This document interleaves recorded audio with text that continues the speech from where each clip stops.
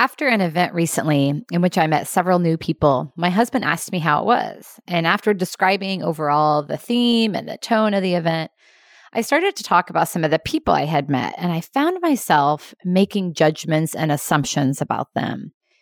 It immediately felt icky, it didn't feel good. I could feel within me that it wasn't helpful. Judgments are all around. You only need to take a quick look at social media to see a barrage of judgments and generalizations.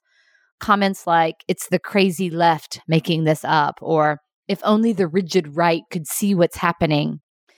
The truth is that we as humans tend to fuse with our judgments and perceive them as reality.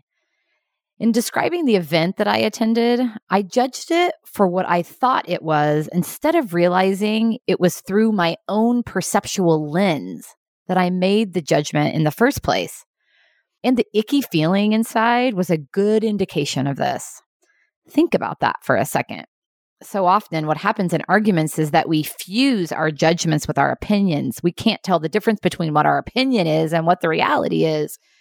And in the end, our perception becomes our reality. We end up believing our thoughts and our judgments and take them as facts. We believe that a person is horrible. We believe that an event is flawed. We believe the video or article was biased. Instead of seeing our multitude of judgments as a perception or as a lens we put on situations, we see it as a truth. Judging someone or something does not define who they are or it is. It defines who you are, and it's not helpful to anyone. It's not helpful to you. Jack Canfield, the creator of the Chicken Soup for the Soul series, talks about the role that judging and gossiping play in our own future. He says that gossip and judgment affect you too because you end up releasing a poison into the river of energy that is set up to bring you what you truly want. That is so good. When you judge others, you end up releasing a poison into the river of energy that's set up to bring you what you want.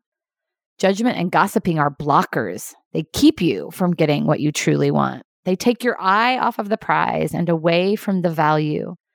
So what do you want to produce in your life and in your leadership?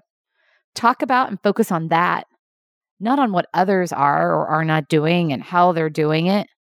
It's not your story. You've got your own to play out.